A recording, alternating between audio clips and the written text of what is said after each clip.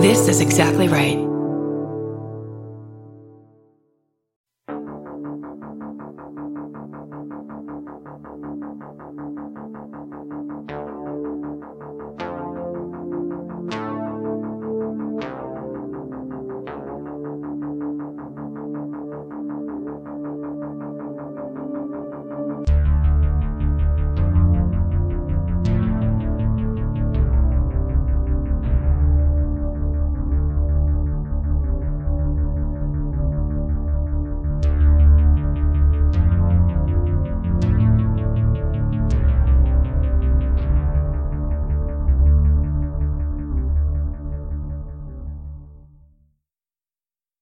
Hi, I'm Erin Welsh, and this Podcast Will Kill You. Welcome back, everyone. I'm very excited that you're joining me for this latest bonus episode in our mini-series of bonus episodes that have been coming out for the past few months. Just as a refresher, I'm putting together these bonus episodes as a way to hopefully accomplish two things at once. First, I get to explore in more detail some aspect of what we covered the previous week, helped along by an expert guest, of course. And second, I get to then ask that guest all about their experiences in their career, what they like about it, how the field could be improved, any advice they may have for people interested in a career in public health or disease research or science communication, and so much more. It's been such a fun journey so far, and I'm especially looking forward to this week's episode, which I think may be our most electrifying yet. Last week, Erin and I covered lightning strikes, especially what happens to your body if you are unfortunate enough to get in between the lightning and the ground. And if you haven't listened to that episode yet, you should definitely check it out before listening to this one, because in it we cover a lot of the basics of lightning and some of electricity, and I think it'll really help to provide a background for what we'll be talking about today, which is more about electricity.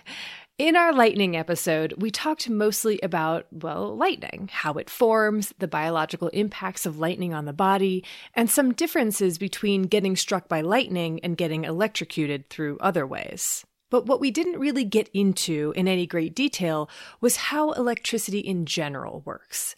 For example, what is voltage? What is amperage? What's resistance? What's the difference between them, and why do they matter in understanding electricity? And also some of the other ways outside of getting struck by lightning that electricity and biology can intersect, like fish species that can generate their own electricity for stunning prey, or how modern electrotherapy is done. And part of the reason why we didn't cover these things on our regular season episode was because we can't cover everything. We have to put at least some boundaries on how much we can talk about in a single episode. But it also comes down to the fact that the principles of electricity, they're complicated, and they can be difficult to understand. And understanding them well enough to be able to explain them in an accessible way to someone else, now that takes a whole nother kind of skill, one that my guest for this bonus episode has in abundance. Dr. Timothy Jorgensen might be a familiar name to you, especially if you've listened to our radiation episode before, which features a short interview with Dr. Jorgensen in which he walks us through exactly how radiation works. Or maybe you read his book Strange Glow, all about the science and history of radiation. Well, as it turns out, Dr. Jorgensen recently wrote another fantastic book called Spark. And this one is all about how electricity works, the ways in which our understanding of electricity has changed throughout history, what it has taught us about biology so far, and what it could teach us in the future. So who better to bring on to help us gain a better understanding of the ins and outs of electricity? In this bonus episode, Dr. Jorgensen and I are going to explore amperage versus voltage, how the human body uses electricity, some of the modern applications of electrotherapy, and so much more. And since Dr. Jorgensen is such an accomplished science communicator, I wanted to take the opportunity to pick his brain on how you go about writing a book on such a wide topic and still manage to make it fun and accessible, ways in which grad and med school training could incorporate science communication, and advice for those interested in becoming science communicators. I am super excited to dive in, so we're just going to take a quick break here, and then I'll let Dr. Jorgensen introduce himself.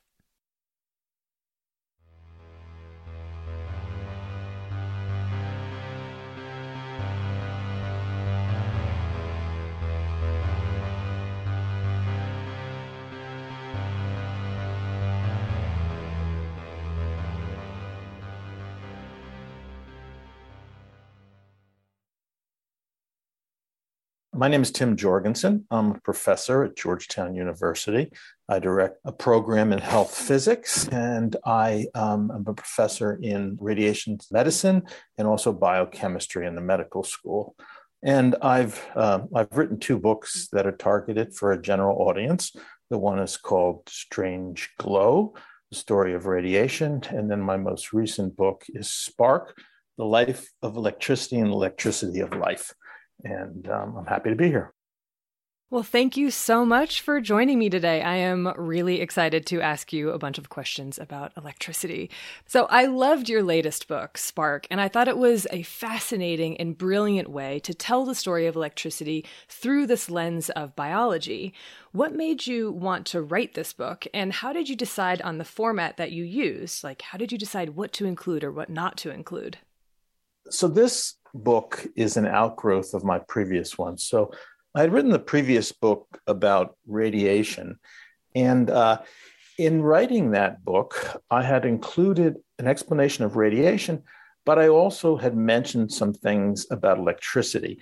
Scientists who work in radiation have one foot in the electrical world and one foot in the radiation world because the 2 disciplines are connected. And I had mentioned some things about electricity in those books. So I got some questions about electricity too.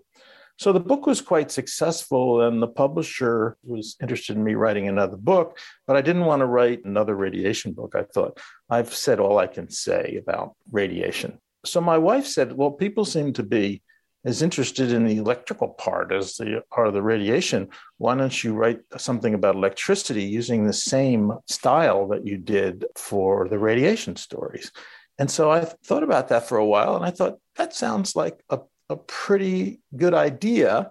And the strategy of the book is you tell the story, a human interest story, something that will get people interested in finding out what happens. And the story, usually something that happens in that story, something technical happens in the story. And you have to break the narrative of the story and explain to the reader the technical thing so they can keep following the story. And then you go a little further. And then I call it the Trojan horse strategy. By the end of the story, they've learned about Helen of Troy, but they've also learned about how to build a wooden horse as well, you know? So the idea here is that the person will kind of absorb a lot of technical information passively, but also they'll remember that technical information because it's in the context of the story. So there is so much ground that we could cover here in our discussion of electricity and so many different aspects that we could focus on. But if we're going to talk about even just one area of electricity, it's probably best to get a baseline for how electricity actually works.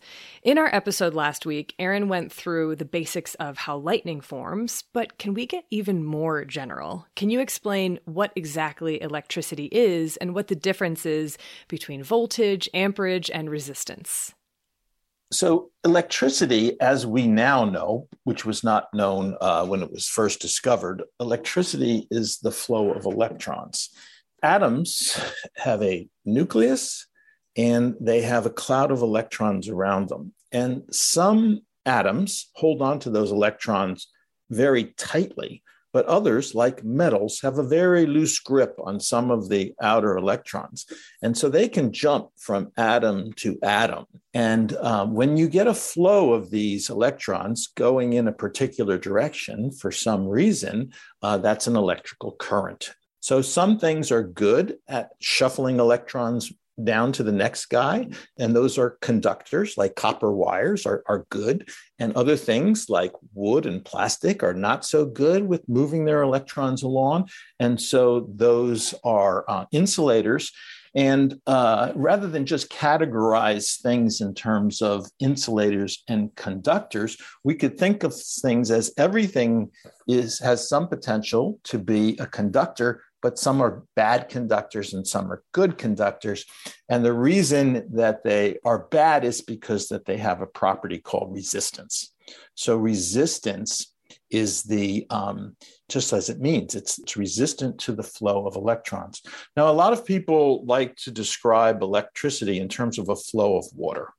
And for historical reasons, people thought that electricity was a fluid. And so it made sense to describe things as a flow of this invisible fluid. So if we wanted to make an analogy with water, and we wanted to make that analogy with a garden hose, for example, the voltage would be the pressure at the tap. So if you have good pressure, you know it when you open the tap, the water comes out very forcefully. That's the voltage. If you have low pressure, the water just kind of dribbles out.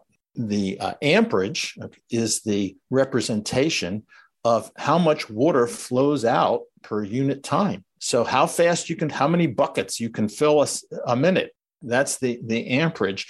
And if you had to describe the resistance, you could say that as you turn the valve and you start to close it, you start making the hole smaller and smaller for the water to pass through. You increase the resistance to eventually at the point you shut it off. So if you wanted to compare electricity to water, I think that's a good analogy, a water faucet and the flow of water. And so what influences each of these principles of electricity? The reason that electricity flows is because there is a overabundance of charge. There are more electrons in one place than there are in another place. And so the electrons, because they're all the same charge, they repel one another and they want to spread out. And so if there's a place that they can go to where there is less of a density of electrons, that's where they will go. That's how things start. So, for example, the earliest electricity that we knew about was static electricity, and people produced static electricity by rubbing two materials together. It started out with rubbing amber with wool. So what's happening there is when you rub these two things together, the electrons from one thing are being scraped off and moving on to the other thing. With wool and amber, that transfer is extreme. And so now the charge builds up and the electrons on the amber will now try to jump to the wool. And that's basically what's going on. And it doesn't have to be amber and wool. Amber was hard to find and expensive. So people found out that if you rub glass with silk, you got the same thing. And so the first generators of electricity were simply to make a glass sphere with a crank on it, attach a silk pad so that it rubbed, turn it as fast as you could, and then bleed the electricity off of the glass. The first generators of electricity were really static electricity machines that work just by rubbing things together. So you mentioned that there are bad conductors and good conductors. What makes something a good or bad conductor? Like why? Like why is wood a bad conductor versus copper wire? So most of the good conductors are metals. And it has to do with how available the electrons are to move.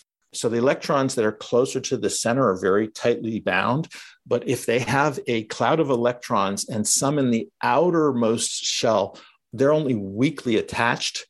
And if these atoms are right next to each other, as they are in metal, they're set in a, almost like a crystalline lattice form. It's very easy for these electrons to just move to their next neighbor. And so electrons can just flow, particularly if they're being pushed by excess charge on one end, they'll just push down and the charge will just move to the other end. Things like plastics, they don't have these weakly held electrons. Most of their bonds are covalent bonds that are not involving these weakly charged electrons. And so they tend not to conduct electricity. Can you walk me through the difference between direct current and alternating current? And what are some of the practical implications of the difference between the two? And how are they used in different settings? The story of alternating current and direct current is a very interesting one because it involved a war between Edison and Westinghouse about which type of current was going to be the standard for the United States for power transmission. As most people know, Westinghouse won that war, and all of our household current now is alternating current. So what is it? So direct current is when the electrons are moving in one direction only. And in alternating current, they move in one direction and then they move back in the other direction. And they do this very fast, 60 times a second. And they're both electric currents, but they have some advantages. The alternating current has a tremendous advantage in terms of being able to transmit power great distances. And the reason for that, the simple explanation is that the easiest way to transmit power great distances is at high voltage. You can transmit both types of power, direct current and alternating current, at high voltage. And when I say the best way, the way that loses the least energy to heat, you don't want to produce a lot of heat. All that heat is just wasted energy. So you do it at high voltage because the only other alternative, low voltage, you have to push it with so much amperage, and amperage is what drives the heat. You can do both of them. Both types of current can go at high voltage. The problem was at Edison's time was that you don't want to bring high voltage into the house. Nothing in your house can use this very high voltage. It has to be stepped down. And there was a way to step down alternating current at the point of use with local transformers, but there was no way at that time to step down direct current. So if you wanted to use direct current in your house, it had to be transmitted at low voltage, and that caused a lot of problems. And it was not possible to transmit it more than a mile that way. But if you used alternating current, you could transmit it at high voltage very efficiently and then drop it down to appropriate voltage for household use when it got to its location. So this is what the basis of the war was. And so it lives with us to this day. Interestingly enough, in the 1940s, I believe, someone invented a way to step down direct current. And so it wouldn't be such a big issue today, but we live with the legacy of the technology of that period. How do these principles of electricity, amperage, voltage, resistance, and the type of current, how do those things relate to the overall risk of injury or the severity of injury for humans if someone comes into contact with electricity? To oversimplify things, voltage is what causes the pain. If you want to make a fence, electric fence, to keep a bear out of your yard, you want something that has very high voltage, but very low amperage. It's the amperage that kills, not the voltage. So things like tasers and electric fences and even static electricity shocks that you get by rubbing your feet on the carpet, this can be like 50,000 volts and you feel it. Why don't you ever die from a carpet shock? Because even though the voltage is very high, the amperage is very low. So you need amperage to kill. You can even make electricity less damaging by interrupting the current flow, interrupting the amperage. And that's how it works on an electric fence. Okay, so alternating versus direct current danger. The truth is that they're both equally dangerous, and they're different enough that an all else being equal comparison isn't possible. But it doesn't really make much difference because they're both dangerous and they should both be respected equally. So in our discussion so far, and also in last week's episode, we've largely been talking about electricity in general, or what happens when someone comes into contact with electricity. But now I want to shift to talking about some of the ways that humans and other animals interact with electricity. So how does the human body use electricity? The chief use of electricity in the body is to operate the nervous system. And in Spark, what I tried to show is that neuroscience and electrical science develop together. The first ways of detecting electricity were feeling it, getting shocks like from amber, or getting it to have some effect on a living thing. And frog legs were very, very popular. if you touched something and the frog leg moved, then you knew that it had electricity in it. It's because the electricity has the ability to stimulate muscles and nerves that it causes that kind of movement. So during the course of history, people used the effects on the body, either animals or human bodies, to measure and detect electricity. And likewise, people use electricity to figure out what was going on in the human body. So these two sciences kind of leapfrog over one another. And when there was an advance in electricity, it allowed further advances in neuroscience. And when there was an advance in neuroscience, it told us more about electricity. And this is basically the understanding to this day. It comes right up to the point now where we're implanting computer chips in brains to electrically stimulate different areas of the brains in an attempt to cure diseases or power artificial limbs with thoughts. And so we've come to the point where we now have brain-machine interfaces that convert electrical signals into neurological signals and vice versa.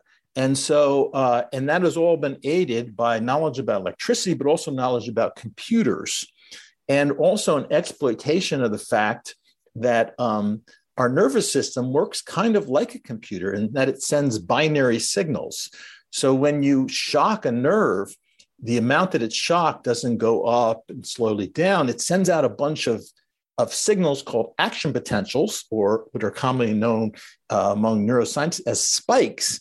And so if it wants a bigger signal, it sends more spikes, which is very analogous to what a computer does with its binary language. You know, it's on or off, on or off. Nerves are like sending signals or not, on or off, on or off. And so this is conducive to these two systems being merged together through these brain-machine interfaces that actually work both ways. You can write information from the computer now into the brain, activating particular cells, and the same interface can pick up electrical signals from those cells and tell the computer what the brain is doing. So this is something that started out with shocking yourself with static electricity and frog legs. And right up to this day, we're looking at brain-machine interfaces and how they can be used to alleviate disease and pain and suffering. I want to talk a little bit more about some of these modern applications of electrotherapy. What do we know about why or how these modern therapies are effective in treating things like epilepsy, certain types of depression, and Parkinson's disease? So deep brain stimulation is used primarily for the Parkinson's disease. Parkinson's disease is a disease where people have tremors in their hands or legs, and these can be quite severe. And there was a surgery that partially relieved this for people. There's a part of the brain, deep in the brain, and physicians found that if you ablated, you removed one side of this brain part, that you could relieve the tremors on the other side of the body. So you couldn't do both sides of the body because you couldn't eliminate the organ entirely, because that would cause all kinds of other problems. But they could give people relief on at least one side of their body using this technique. And they were using electric probes during the surgery to try to stimulate and find this particular tissue that they were going to cut out. And when they used the probe, they found out that using the probe alone eliminated the tremors. So the next thought was, maybe we don't have to cut this out. Maybe we can just stimulate it and eliminate the tremors by permanently planting an electrode in it. And that way we could control how much electricity, we control how much we're going to reduce the tremors, and we can remove it in the future if it presents a problem and the patient is no worse for wear. So electrical stimulation for treatment of Parkinson's with these deep brain stimulation became a panacea, basically. And now there are many, many people who are benefiting from this, and it definitely works. The person had tremors, and now they don't have tremors. Exactly why it works is up to debate, but it definitely works. And there are other similar stories for treating depression, for example, with electroconvulsive therapy. That also works. And so more and more diseases are being treated now. Epilepsy is being treated with electrodes on the vagus nerve, and these things work. Then they've been shown to work by a randomized clinical trial, but we don't really know exactly. There are many theories, and we're getting closer and closer to a better understanding of how the nervous system works by using these therapies, but nobody really understands how they work. Like you said in your book, electricity has taught us so much about how the human body works.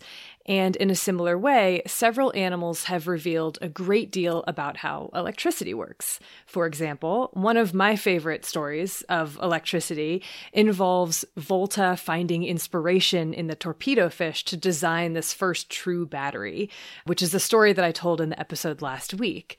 But what I didn't go into was how exactly these fish generate electricity. So would you mind walking us through that? So these fish generate electricity very similar to the way our neurons do. And as opposed to rubbing things and getting static electricity that way, or in a battery, you have an electrochemical reaction that's generating the electricity. In a neuron, neurons do it a little differently. What they do is they take charged ions. Ions are molecules that in solution that are either positively, negatively charged. What neurons do is they are able to pump these ions from inside to outside.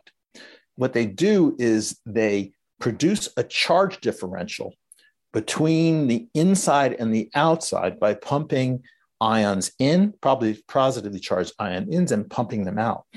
And what they do is they make a difference in charge between the inside and the outside. And as I said earlier, whenever you have a difference in charge, there's a potential for electrical flow.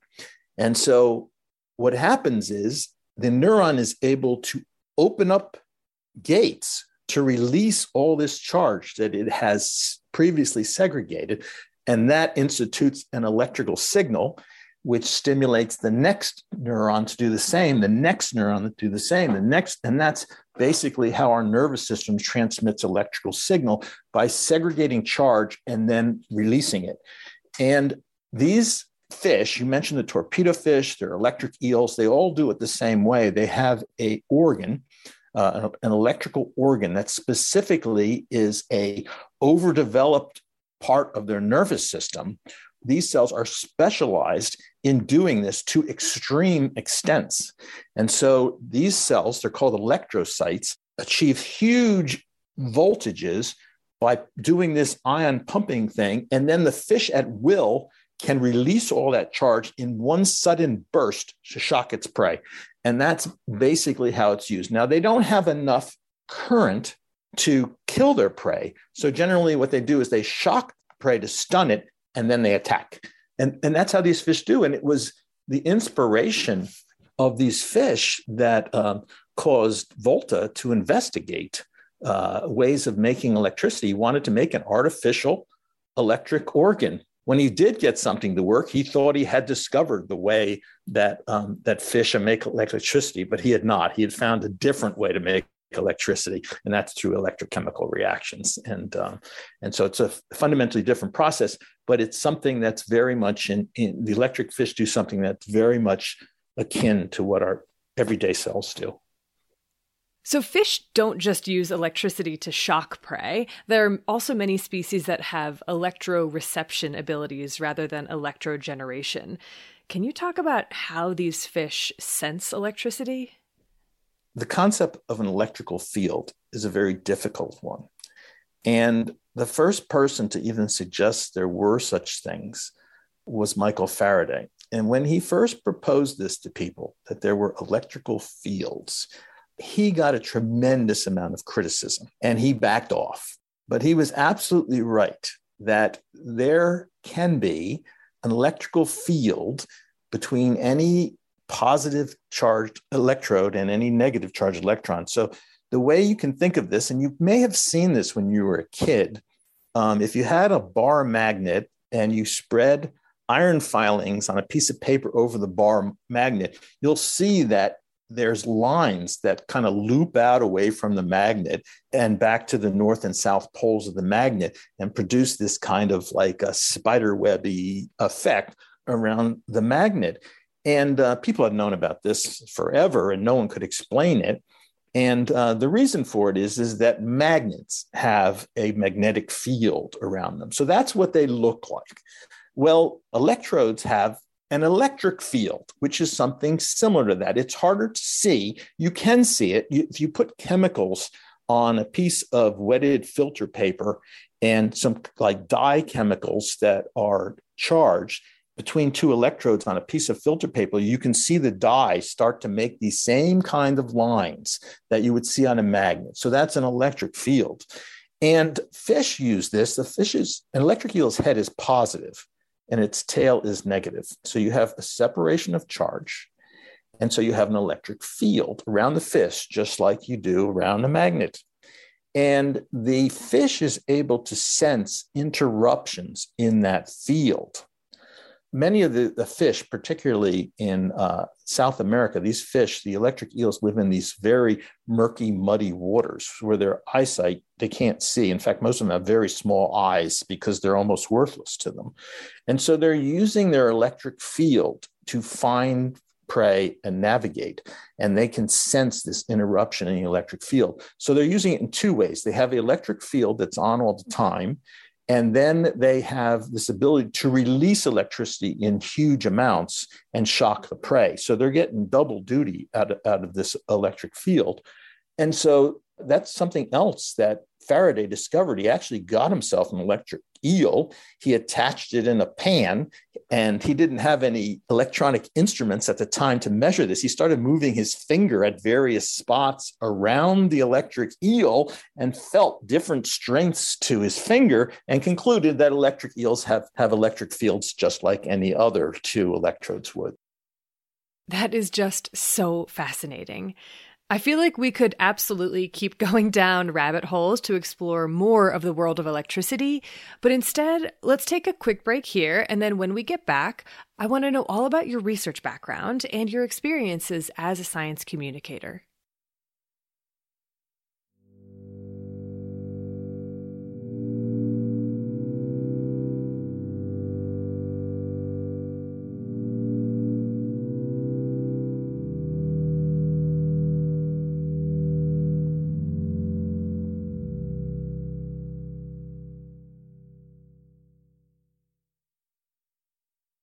Welcome back, everyone. Before the break, Dr. Jorgensen and I got into some of the background of how electricity works, what we know about some modern electrotherapies, and other adventures in the science and history of electricity. But for this next part, I want to turn more towards the field of science communication. In addition to being a science writer, you're also a professor at Georgetown University. Can you talk a little bit about your educational journey? How did you become interested in this field? I have most of my career been a researcher in radiation sciences, specifically the sciences that relate to health. And radiation, as most people know, is used to both diagnostically to identify diseases. Everyone's been in for a chest X-ray. And they also know it's used therapeutically to treat cancer, and it can also cause cancer. And so I was interested in all of those aspects of radiation. And so I started out my career, I got a PhD in radiation sciences from the Johns Hopkins School of Public Health. And then I started to specialize in radiation being used in radiation therapy and how to best use it, how to sensitize tumor cells to therapy so it would be more effective, more curative. And so in particular, I studied how radiation damages DNA, because that's the mechanism by which it kills cells, and how cells can resist that by repairing their DNA. So that was my professional journey. Later on, I got more interested in how radiation causes cancer, because it's also through a mechanism of damaging DNA, but this type of damage kind of leads to mutations in cells and causes them to transform to be cancer cells. So most of my research career, I worked on those two aspects of the problem. As I've aged, I've done less and less research and more teaching, which seems to be the fate of many professors. So now I teach I'm head of a program in health physics, which is a master's degree program at Georgetown that teaches people how to get into the radiation protection profession. And those people work in hospitals, but they also work at nuclear power plants. They work at the Nuclear Regulatory Commission. So to implement practical measures to help protect people from the bad effects of ionizing radiation, while at the same time enhancing its value in terms of therapy and diagnosis and things like that.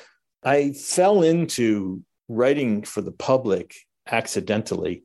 When Fukushima happened back in 2011, being a radiation expert, I was asked by television stations to come on and in real time explain what the risks were to the workers and the surrounding population and the long-term risks of this catastrophe that happened at Fukushima. Because of that, people, when they had a radiation question, they Googled it, my name would often come up. And so I was constantly getting phone calls and emails about people that were concerned about the Chester X-ray or, eating tuna with radioactivity in it or whatever. And I was happy to talk to these people, but some of their questions were more complex than could be answered in a 5-minute telephone conversation. So I was kind of looking for some kind of book or other resource that I could push people to that explained radiation in layman's terms. So something that was not full of jargon and complicated scientific concepts. There are plenty of books out there, but they either tend to be textbooks or they tend to be books with an agenda. So if you pick up a book that says nuclear power, the power to save the world, it's going to be a pro-nuclear power book. Or if you pick up a book that says nuclear power, the power to kill everyone on Earth, then it's not. You don't even have to read the book, So what I wanted to do was write a science-based book without an agenda that enabled people to make their own decisions about the risk levels and whether they were acceptable to them. So I tried in the book not to say, well, radon is dangerous or radon's not. I tried to explain to them what the risk levels were and let them decide whether or not they want to worry about it. And so I did that for all the different radiation issues that I had received questions about. In doing that, I realized how much a disadvantage people who want to get scientific information, what a disadvantage there are. Because if they go to journals, unless they're a scientist, they can't understand what's written in the journals. And much of the lay press has an agenda. The media tends to see every issue as a black and white situation where they find an expert who'll say one thing, an expert will say another thing. And so everything is like this little debate. So that's why I wrote the book, and that's how I got into it. It was an accident, purely an accident. How do you feel your experiences as a science communicator have influenced either your teaching style or how you approach learning? In terms of my teaching style, I try to do the same thing in teaching. I try to convey technical information, but also I try to tell a story, usually not to embed it within a story, but to tell a story that illustrates the point. I try to make the information not just scientific information in itself, but show how why should I care about this? So I think that's affected me in the classroom. Outside, and the way I like to gather information is that I read a lot, and I read on a variety of topics. I'm currently on a book about concrete. And believe it or not, it's one of the most fascinating books I've ever read. And then before that, I was reading a novel. So I think that, again, by reading both fiction and nonfiction I try to find something that I don't know anything about. And often you find connections to other things. And so I think it just The scientific web is, as I said earlier, radiation is very much linked to electricity. My latest thing is that I discovered that electricity is very much linked to sound production. And so I'm reading a lot of books about sound now. And so that's the way I approach information, is from a variety of different angles, Something that Aaron and I hear frequently, especially lately, and I'm sure you do too, is that recent events have shown just how much the world needs science communicators. Do you feel as though graduate students and medical students should be trained in, or are being trained well enough in, this style of communication? So I'm so glad that you asked this question. I'm so glad, because I have something that I've been preaching about this. Okay. So the answer is no, they are not trained in this. And in fact, they are trained in a way that is counterproductive to communication. So what I mean by that is we train scientists, young scientists, to write scientific papers. Scientific papers are written in jargon, but worse than that, they're written in passive voice. Now, if you take any English class, anything about communication, they'll always tell you never use passive voice. But yet scientific papers are generally only written in passive voice, but it makes for terrible communication. It makes for awful reading. So I want to make a plug for the Alan Alda Center for Science Communication at State University of New York at Stony Brook. This is a center that is specifically devoted to allow scientists to learn the techniques to communicate better with the public. They run seminars and workshops. They'll come to your university and offer workshops where they try to get scientists to talk like normal human beings. And I think that's extremely valuable, and we need to do more of that. So yeah. So what advice would you have for someone who wants to learn more about science communication as a career, or maybe someone who is in grad school or med school and just wants to become better communicators themselves? Often people talk about your elevator spiel. So imagine you get on an elevator and someone asks, so what do you do? And you have to explain it by the time you get to the 10th floor or whatever. I think that no matter what you do as a scientist or anything else for that matter, that you should be able to come up with a story, basically a 5-minute story, and tell it so that somebody who doesn't know anything about that walks away interested and say, oh, that's an interesting thing that person does. I need to find out more about that. So I think you have to start by saying, why does this interest me? And you identify the points. This interests me because of XXX. And then write yourself a story that includes XXX when you tell it, and other people will become interested too. So I think that people can do that all the time, and talk less among scientists and more with the public, and try to refine their elevator talk, so to speak. And I think there'll be a lot of rewards on both sides, So I've got one last question for you, and that is, what is the next book or project that you would like to work on? Well, I would like to work on something. I don't know what, but I mentioned sound earlier, and I realized in writing the electricity book that I really don't know much about sound, and it's extremely interesting. When I consider something that would be good to write a book about for me, it's a three-legged stool. It's got to be something that's some type of physical science, because that's my background. It has to be like a physical science.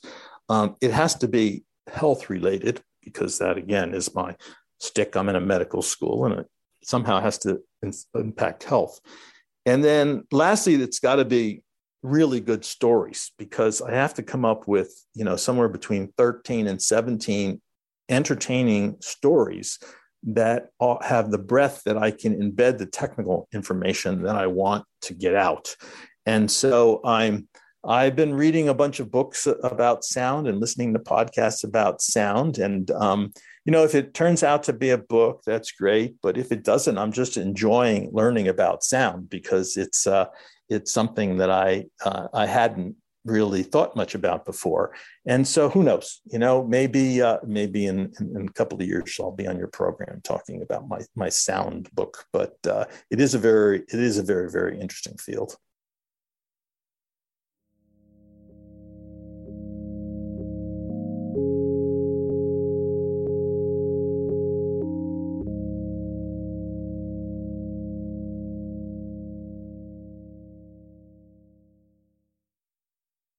Dr. Jorgensen, thank you so much for taking the time to chat with me today. I had such a fun time exploring more about the basics of electricity. I feel like I finally have a good grasp on how it works, and also chatting more about some fascinating stories in the world of electricity. And if you want to learn more about electricity, I highly recommend checking out Dr. Jorgensen's book, Spark, The Life of Electricity and the Electricity of Life. And we'll post a link to the book on our website, thispodcastwillkillyou.com. Also on our website are the sources for all of our episodes, transcripts, Quarantini and Placebo Rita recipes, our bookshop.org affiliate account, links to music by Bloodmobile, links to merch and Patreon, and so much more. Thanks again to Bloodmobile for providing the music for this and all of our episodes. And thank you to you, listeners. And a special thank you to our generous patrons. We appreciate you so much. We have got a brand new episode on a brand new topic coming out next week. So until then, keep washing those hands.